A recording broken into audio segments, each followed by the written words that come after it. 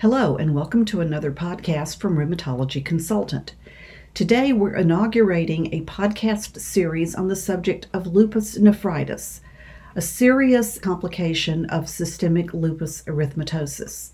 To inaugurate this podcast series, Dr. Neil Birnbaum of California Pacific Medical Center is going to give us an overview of this disease and the challenges of treating patients with lupus nephritis.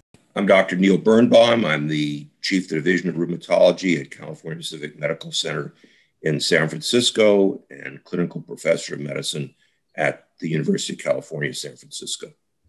Thank you for joining us today, Dr. Birnbaum. We're going to be talking about lupus nephritis, which is not common, but probably not as rare as some people might think. How common is lupus nephritis among patients with SLE? Well, it's variable. I think depending on which reference you read, I saw numbers of 30%. I've seen numbers of 60% have some degree of kidney involvement in their lupus somewhere in the course of the disease. Sometimes it's very mild and only picked up by biopsy and not requiring other treatment, but at times it can be very progressive and leading to kidney failure and the need for dialysis or transplantation. Are there specific factors that cause some patients with lupus to be at higher risk for developing lupus nephritis, whether it's age, gender, weight, other comorbidities? Not as much is known about that as we might like.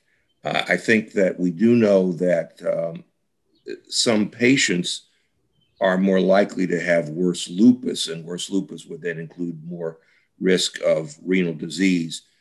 Younger patients, people of color would probably be the two groups that would be the higher risk. There's a lupus of the elderly in which the risk of kidney disease is quite small. If we see patients who early on have markedly abnormal serologies, their anti-double-stranded DNA is very high, their complement values are very low, they're at greater risk.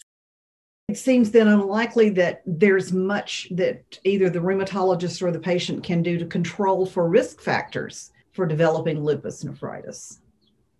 I think that's reasonably safe to say. Certainly, people should be monitored, particularly for their blood pressure, because blood pressure has an interrelationship with kidneys, and kidney disease makes blood pressure worse and vice versa. We would certainly advise all the usual admonitions about not smoking, although I can't tell you there's a direct relationship. I think people should try to maintain a reasonable weight and to get some exercise. More importantly is that patients should be monitored once they are diagnosed with lupus. They should periodically have at least a urinalysis done, and they should be warned what to look for, some signs that they might be developing lupus nephritis, such as unintended weight gain or puffy ankles or foamy urine when they look in the toilet. That was actually going to be my next question, is what should the patient and the rheumatologist look for once the patient is known to have lupus? What kind of signals or signs might you see that are indications that they could be at risk for developing lupus nephritis? So those are certainly some key factors there. Is there anything else that you could add to that? Well, just to comment that patients who develop nephritis as part of their lupus usually develop it fairly early in the course. So the need to monitor it is more frequent in the first years. If someone gets through 5 years of lupus and they've never gotten kidney disease, there's a pretty good chance that they won't. What advice would you give your fellow rheumatologists in regard to the treatment of lupus nephritis? Is this in fact the type of disease that really does require a multidisciplinary approach? Well, I think frequently it does, and it depends who your colleagues in nephrology are and how comfortable you are working with them, or how much lupus nephritis you see on your own.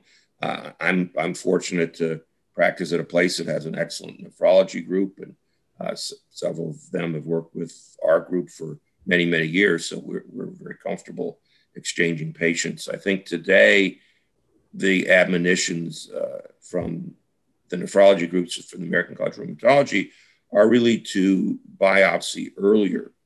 And in that situation, we normally get a nephrologist involved. Years ago, the nephrologist did the biopsies.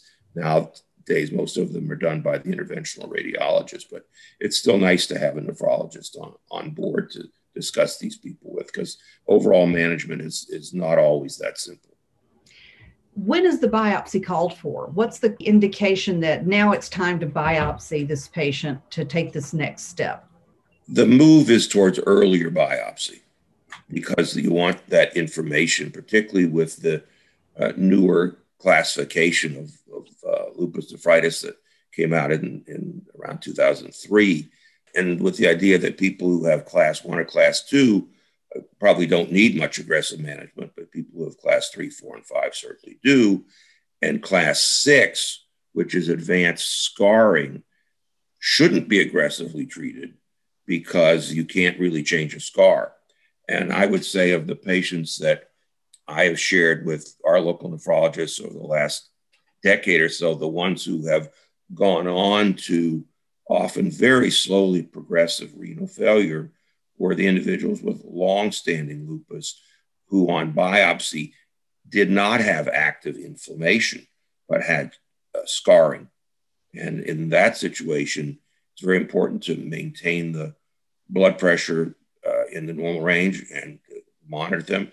And eventually, some of those patients have come to dialysis and transplantation. So transplantation is an option for patients with lupus nephritis.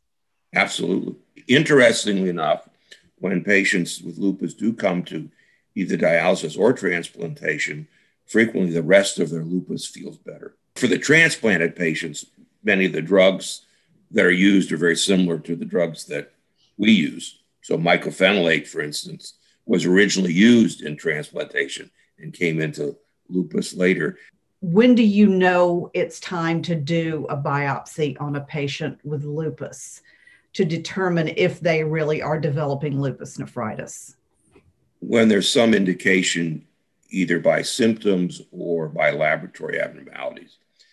Has the patient suddenly gained a bunch of weight and have swollen ankles? Do they tell you they look in the toilet bowl and it's, after they urinate and it's all foamy?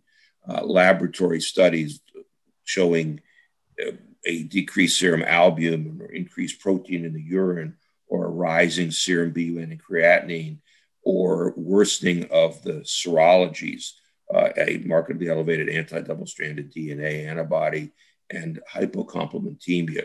Any of those could be grounds to do a biopsy. How often would a rheumatologist be advised to do these serologies and to look for these biomarkers as they're working with a patient who's got lupus?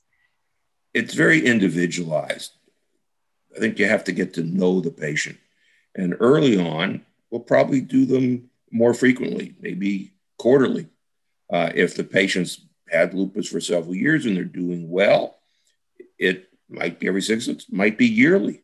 It all depends on how the patient's doing. And as I mentioned earlier, lupus often strikes a course.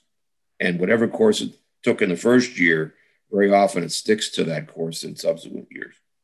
What treatments are available now for lupus nephritis? Well, I think there are a couple of baseline parameters. One is to be sure that their blood pressure is well controlled. And the second is virtually everybody with lupus should be on hydroxychloroquine, Plaquenil for chronic maintenance. At that point, what you add to it becomes individualized. If they have class 1 or 2 lupus nephritis by biopsy, they may simply be observed. They may add a little prednisone, but often that patient does not need aggressive immunosuppressant therapy. The patients with class 5 membranous disease often are treated with fairly high dose steroids, but for a relatively short period of time. It's really the class 3, 4 patients who have either focal or diffuse lupus nephritis, what they call proliferative nephritis, who tend to be treated with aggressive chemotherapy, higher dose steroids, and then the addition of steroid sparing agents, anything from cyclophosphamide, azathioprine, mycophenolate, I would say of those agents, the mycophenolate, CellCept, or Myfortic has become more and more popular over the last decade as the chemotherapeutic agent or immunosuppressive agent of choice. For patients who have not responded to that regimen, now we have the recent addition of 2 FDA-approved products, one belimumab, Benlysta, and the other one lepkinase, which is the calcineurin inhibitor. Those are generally used as an add-on to patients who are failing steroids and immunosuppressants. Any last words for your colleagues in rheumatology about the challenges of working with patients who have lupus nephritis? They're very challenging patients. Can be the most difficult patients that we deal with because the disease is so heterogeneous. I think that it's entirely reasonable to see patients with nephritis in consultation with a nephrologist and to act jointly in deciding what the best course of therapy is for an individual patient. Thank you very much for taking the time to talk with us today. I really do appreciate it. Thank you for having me. Thanks for joining us today for this podcast, and look for more podcasts on lupus nephritis coming soon.